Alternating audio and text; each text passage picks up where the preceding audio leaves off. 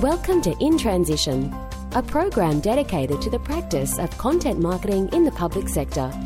Here's your host, David Pembroke. Well, hello, ladies and gentlemen, and welcome to another episode of In Transition, the podcast that explores the practice of content marketing in the public sector.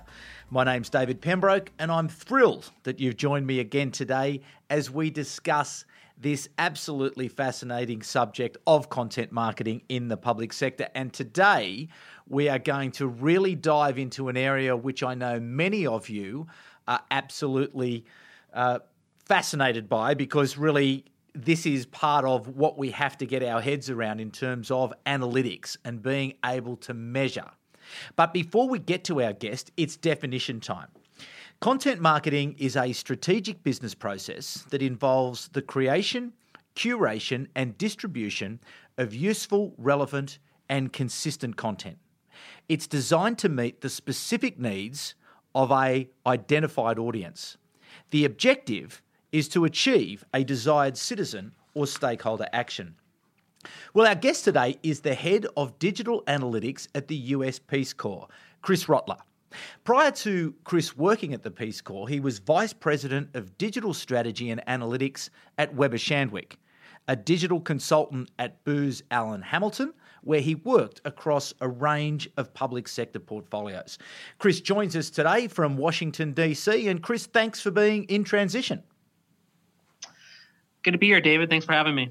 Chris, this is the great challenge, isn't it? Analytics and being able to measure the value of the content that you are able to create.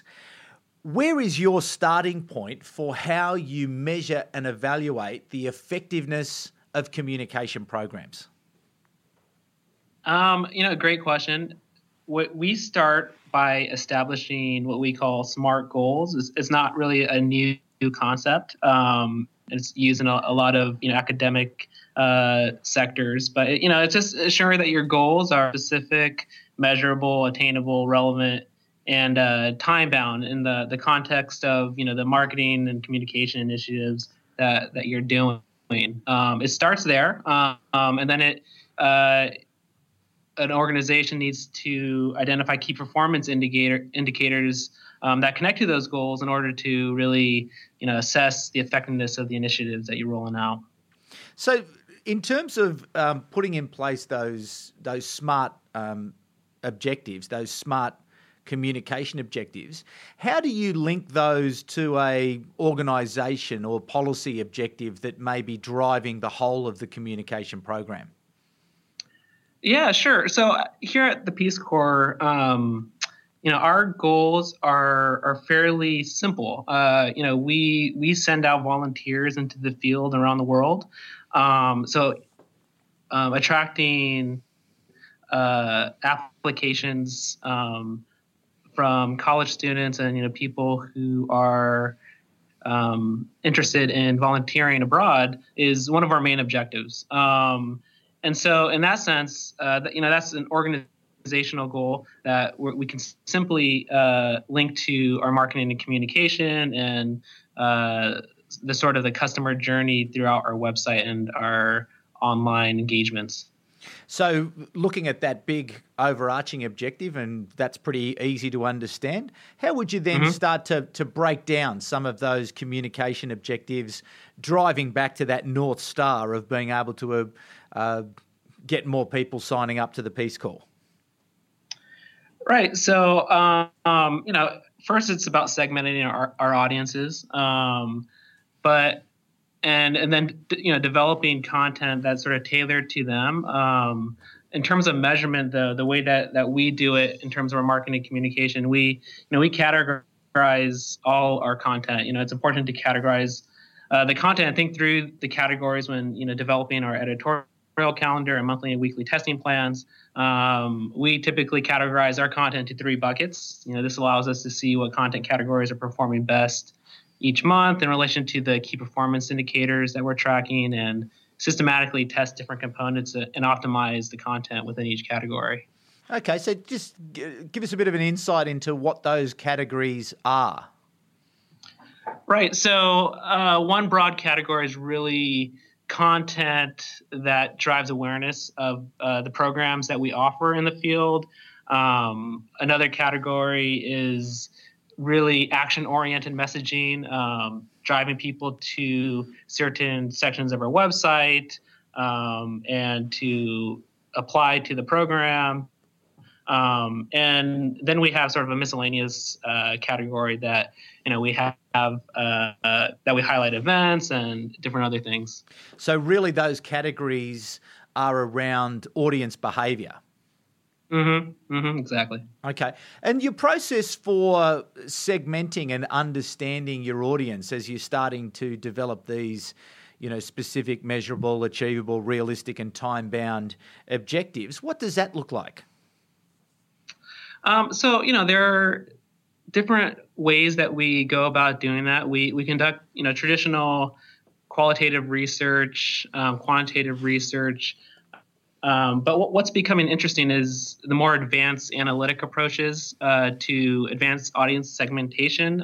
This is using, more behavioral data in conjunction with demographic and psychographic data to really understand the underlying clusters of audiences that we have, and to really get a fuller picture of who these segments are, and how to tailor content to them.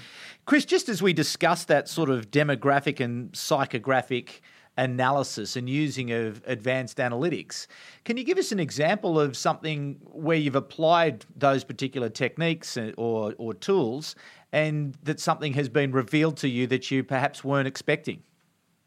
Yeah, so we had access to, it's a publicly available data set that's out of the Census Bureau here. And it's essentially demographic data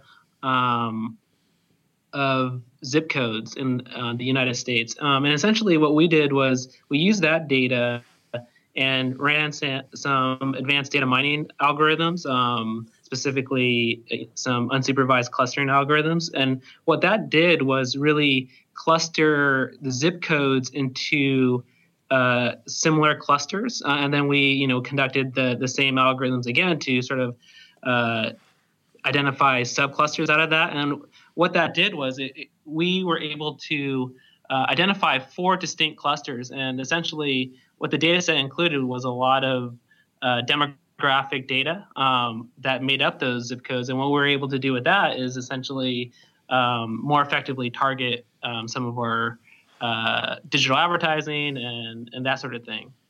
Wow. And so I wouldn't say that, specific insights were surprising because, there are a lot of different variables in that data set, but we got a fuller picture of who we're trying to target, which was very insightful for us. Yeah. And it sounds like then, the benefits around undertaking that particular process were, better targeting. So perhaps, saving of budget because you were better able to meet the needs, or better to target or identify who it was that you were talking to, but also then really probably understanding a little bit more deeply the needs and the wants of the people that you're actually trying to reach out to.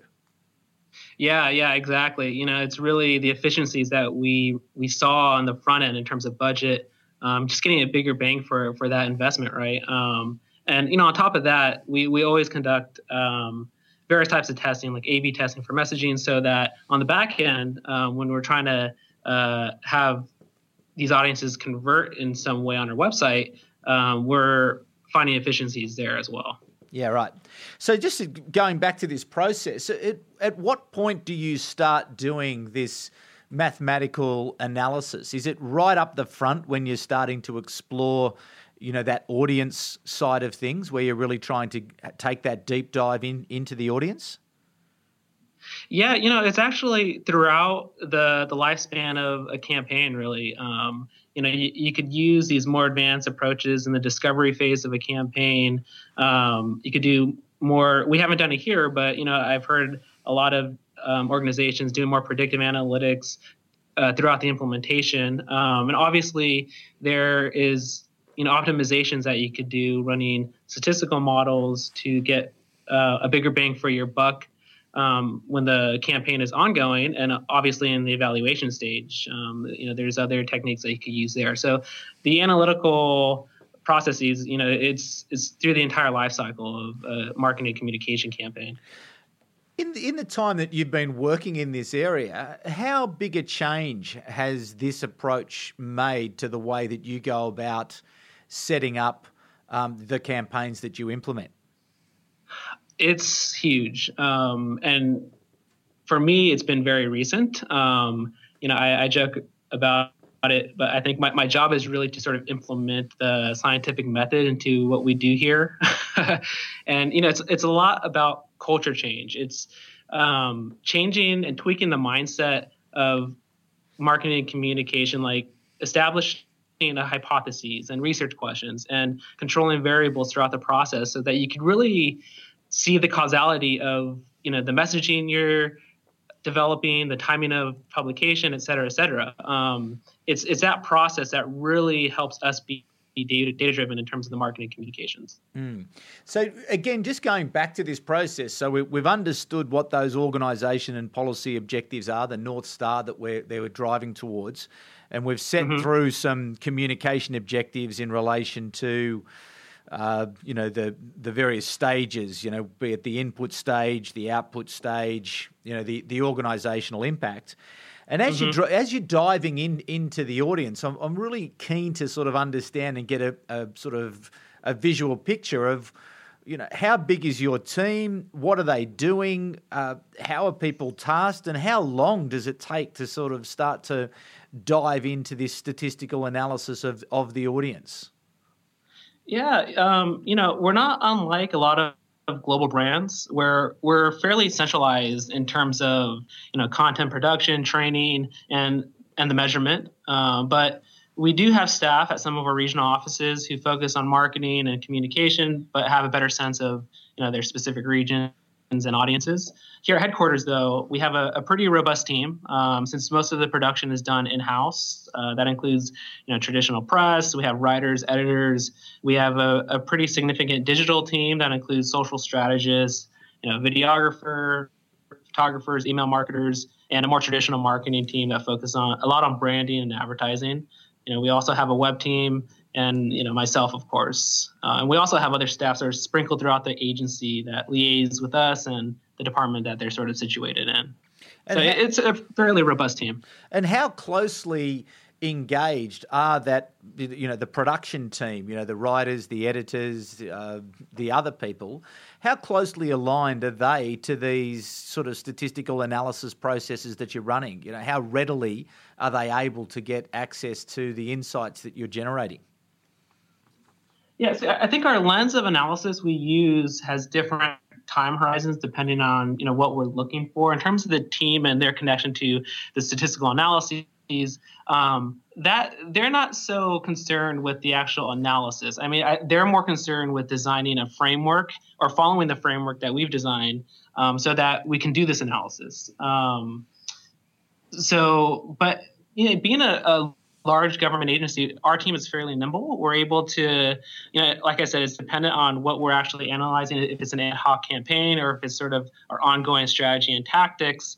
We have different time horizons in terms of analysis and reporting and how we react to that. But we try, especially for large media buys, like an ad hoc campaign, we typically look at the data on a daily basis and try to pivot as necessary. And how hard is that within a government agency to be able to be agile and to be able to respond to the signals that you're getting from the analysis? I think it's a loaded question, David. I think typically it's not that easy. The culture at Peace Corps is, based on my experience, very different from a typical government agency. And so for us, it's, like I said, we're very nimble and people are sort of thirsty for the data and that analysis and being more systematic at what we do. I'm not sure if that's the case across government, but I know there is sort of the tsunami of desire to be more data-driven here in the U.S. Yeah, and I'm sure that, and it doesn't surprise me that people are looking for, the validation of some of the content that they're either creating or some of the distribution decisions that they've made as to whether or not they were right or whether they were wrong. Exactly. So you mentioned this framework that you've developed there at the Peace Corps. What does that look like? So, yeah, let's see. So it's essentially, as I said, we initially start off with goals that are measurable or SMART. As a team, we identify the key performance indicators and the metrics that we're going to use to determine if, we've achieved those goals or if we need to pivot or tweak our strategy or tactics or whatnot. So they could. So give me some examples, perhaps. Are they around maybe retention or reputation or Yeah, it could be. So. It could be, whether our goals are to increase brand awareness X% or motivate potential applicants to apply. We select KPIs that map to those goals and to the social platforms or the tactics that we're using. Okay. So, for example, on Facebook, a KPI could include engagement rate, reach, or some kind of direct response. Again, dependent on what our overall goal is. Okay, righto. So that's the front end. Yeah, that's the front end. And so, like I said, we categorize our content into the three buckets. This allows us to see what content categories are performing the best each month in relation to those KPIs that we're tracking, et cetera, et cetera. We establish testing schedules. So our team designs experiments in conjunction with our editorial calendar and reviews the results on a monthly basis. What makes, pure A/B testing on social media platforms challenging is not being able to, randomly sample from the population and the lack of control over the variables that, can impact the content effectiveness. So in order to mitigate the lack of control, we try to standardize our test so that some variables are the same, such as day and time of publication, et cetera, et cetera. So, it's far from perfect, but we found this to be sort of a quote unquote good enough approach. There might be ways to control more variables through paid promotions or whatnot, but, those tools are not consistent across the social platforms that we're using. So, it's sort of a good enough approach in terms of the level of analysis that we're doing there. And then, we collect and clean the data. On a lot of the social platforms, data comes out, you export the data, but you have paid and you have organic all meshed together. So, we want to measure apples to apples. So we sort of clean it out and sort of separate the two. And then we benchmark post-level progress against, our historical data. And then we analyze. When we're analyzing our results, we listen to the data, but, understand the limitations of the methodology. We have different levels of analysis to understand, how things are playing out month to month. At a high level, we look at the effectiveness of the content categories as a whole in relation to each of the KPIs that we're measuring. And to do this, we conduct statistical tests to see if, overall difference between the categories is statistically significant. This tells us directionally, how the categories are doing and helps us design experiments to optimize the content within lower performing categories, and also to derive insights from content in higher performing categories. We also look at content at a post by post level, analyzing the results from tests, but also content that wasn't tested but performing above benchmark. All of these insights really help fuel our optimization efforts. And after that, we just repeat. It's an ongoing process. But interestingly, the sophistication that you're detailing there is really best practice in the whole process, isn't it? You really have developed a system there that is way ahead, I would imagine, of most people who are listening to this podcast who are trying to sort of, even get started with setting, smart objectives. Yeah. And you know what? I don't want to take credit for this. It's sort of like a framework it's a framework that's sort of been used for a long time. It's just the scientific method sort of tweaked to what we do. And that's all it really is. It does sound like a lot. It is a mouthful, but really the more systematic we've gotten, the easier it has become to sort of design more unique content. Once the culture changed and people approached their work with this type of mindset, it became very easy. Okay. So it wasn't that hard for the people there at the Peace Corps to sort of transition from that traditional, more sort of softer skills, qualitative skills, creation skills, to be able to incorporate this scientific method into the way they do things? I mean, I wouldn't say it was easy, David. Yeah. But I'm looking at it now in hindsight. But during the process, I mean, like I said, they don't really deal with conducting the statistical analyses. That's sort of my job and my team. They're more focused on just following the framework, and that in and of itself isn't that difficult for them. No. From what I've seen anyways. No, but I imagine but the inputs to them would be, as you say, much more simplified, perhaps dashboards which enable them to be able to sort of see, exactly. how things are performing.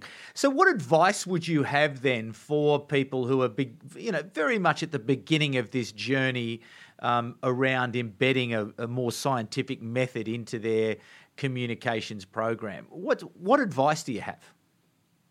I think first is to get the buy-in from senior leadership. That's incredibly important. And, I think it's important to pilot this. I wouldn't go about this designing an entire framework for every strategy, every tactic that a department's using, but, test it out on maybe your social media, your content marketing, maybe your email marketing or your paid digital. And to show the results from that, make your case, and to sort of expand it to the quote unquote enterprise, right?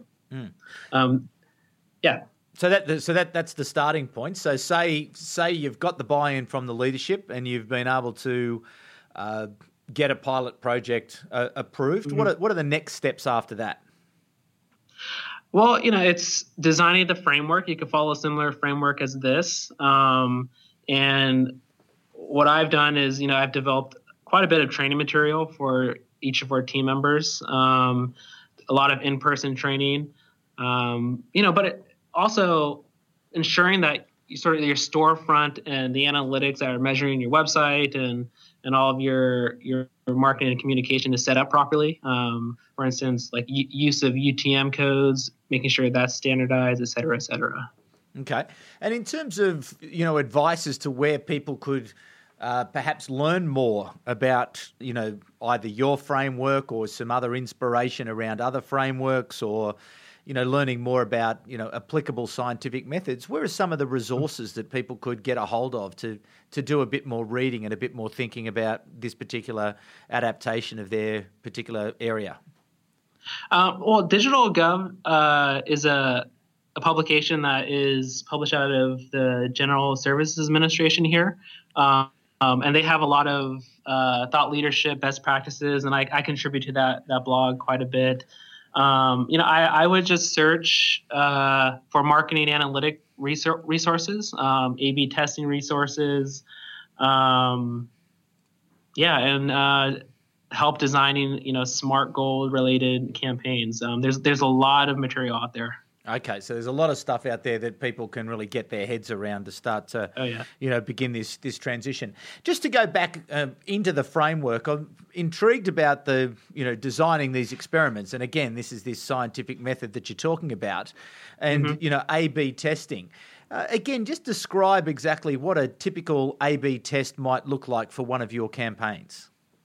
Sure. So I think it's easier to describe A/B testing in relation to sort of landing page optimization. That's where it sort of started. Essentially, you have two variants of messaging or whatever variable you want to test. Let's say you have two landing pages and you just want to test which one performs better in terms of driving conversions or whatnot. Essentially, what you'll do, you use an A/B testing tool that will sort of sample the population of traffic that you're receiving on that website to each of these pages, and it'll determine a winner statistically. And essentially what you'll do then is just drive all the traffic to the winning page, and theoretically you will receive X number more conversions, right? So this sort of process has been used in email marketing. It's used in digital advertising. And the framework that I designed also scales to social media. With social media is a little different because the platforms themselves aren't designed to really sample from populations, which is why I created this framework so that we could sort of control as many variables as we can. It's not perfect, but it's good enough for us. And it shows how we're doing in relation to our benchmark historically. And how often would you run these types of experiments in a typical week? So, our tests are sort of designed in conjunction with our editorial calendar, which is designed or developed every month. So for social or content marketing, we'll throw up a couple of experiments a week. And the reason why it's slower for content marketing is that we have to control the day and time that we're publishing these. Because we don't want to test similar content at different days. We want to make sure they're similar. So for social, handful of tests a month. Email marketing, we're just getting into that, but that's where we can conduct multiple tests a day if we wanted to, depending on the size of the list that we're sort of sending things out to. And for ad hoc campaigns like paid advertising on our digital channels, those tests could be daily. Yeah, right. And in terms of then your reporting, where does that go to within your organisation? How are you taking this very valuable information and creating improvements? Who do you talk to, and in what way do you communicate this information? So it depends. If it's like an ad hoc campaign, it's reporting that's going to the person that's empowered to tweak the strategy or the tactics or the budget. However, we have more frequent routine reporting that goes to senior leadership in the agency just to see how things are doing. But in terms of experiments or results from experiments, that goes to the manager who has that power to use the data, make data-driven decisions. And just how popular are the reports that you're producing? Well, the campaign, the ad hoc campaign reports are very, very popular. I think the routine dashboards that we send out on the monthly basis are well received. But I wouldn't. Those reports aren't super data driven. They're more of descriptive analysis of what happened the month before. So. Yeah, but I can imagine, though, that people are getting so much more information and relevant information through your process than they ever were able to achieve in the past. Oh, yeah, definitely. At least in terms of marketing communication. There are a lot of departments here who sort of want to take this approach or these types of approaches to a lot of the other stuff we're doing, more specifically workforce analytics and that type of stuff. So we'll see. There is a lot of appetite for making data-driven decisions for sure. Yeah, and in terms of just those overarching benefits, when you look at it and when you sort of put your head on the pillow at night and close your eyes and you think to yourself, well, what have I achieved today? What are some of the real tangible benefits that you're able to, commit to yourself that you think, yeah, okay, I did some good work today? Yeah, I got into the government because, I wanted to work for an organization that was mission driven. And with that said, we as a government employee, I consider myself a steward of the taxpayer dollar. So the more I could get out of every dollar we spend makes me happy. Yeah. And, I get really excited and I like to nerd out on the more advanced analytic approaches like data mining, predictive analytics and stuff. So the more I could do that and the work I do here, the better. It's wonderful, and it is the future, and there's no question that these, the scientific methodology is going to underpin the way that we communicate in the future, and all of us who are in this business really have to get our heads around it. And I know it's foreign to someone like me. My background is in journalism. I'm a storyteller, a writer, and right. I wasn't good at maths. This isn't what I'm into, and I probably speak for most people that it's challenging. But I don't think we've got any choice, do we, other than to really put the bit between the teeth and really try to understand it. Now, the other thing being, I suppose, we don't really have to be scientists ourselves, but we just have to understand how the process works to a degree so that it can improve the way that we do our work. Exactly, David. And, let me tell you a little story. I started my career as a journalist as well. So, there's hope for everyone if I could do it. Okay. So in that, were you always interested in maths and science? I had a very similar mindset as I like learning new things, which is why I was sort of attracted to journalism. I was a stringer for the Associated Press. I got a staff position here in DC as a writer. But when I got into journalism, the field was changing, and I saw how powerful content marketing was. It wasn't called that back in the day, but I saw the needle shifting or moving, right? And so, I got into digital strategy, developing digital marketing communication campaigns, and just the plethora of data that I was receiving. I mean, the writing was sort of on the wall for me. So, I went back to school and I begrudgingly learned statistics to the degree that, I could get by and develop these type of things and test this type of stuff. So you actually went away and did some additional education in sort of statistical methods and other things. I did, but to be honest, the application of what I do doesn't require, the knowledge of developing algorithms or knowing how to data mine huge, big, quote unquote, big data sets. It's, a fairly simplistic understanding of statistics, and the scientific method will take you a long way in marketing communication, I think. Okay. All right. Well, listen, I'm inspired. I'm going to go out there and do a bit of multivariate testing, a bit of, A/B testing on landing pages. We'll see how we go. I'm trying. I'm trying. It's a really interesting development in my career is to just I just got to get into this, and I can see the value in speaking to you and listening about your framework and that process that you're moving through from setting those smart objectives and then really just understanding, as you say, the scientific method. It really doesn't have to be that complicated.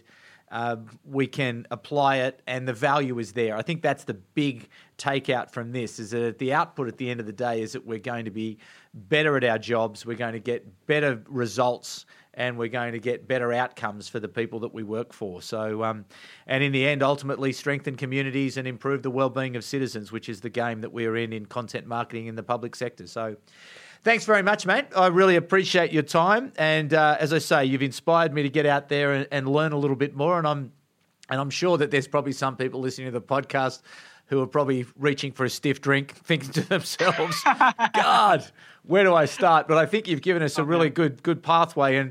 And thanks again for those referrals as to where we can get that additional information so people can go and start to learn about this very, very important, the coming wave, the future of marketing, communication and content marketing. So thank you very much for joining us in Transition, and thanks very much to everyone for tuning in for another week.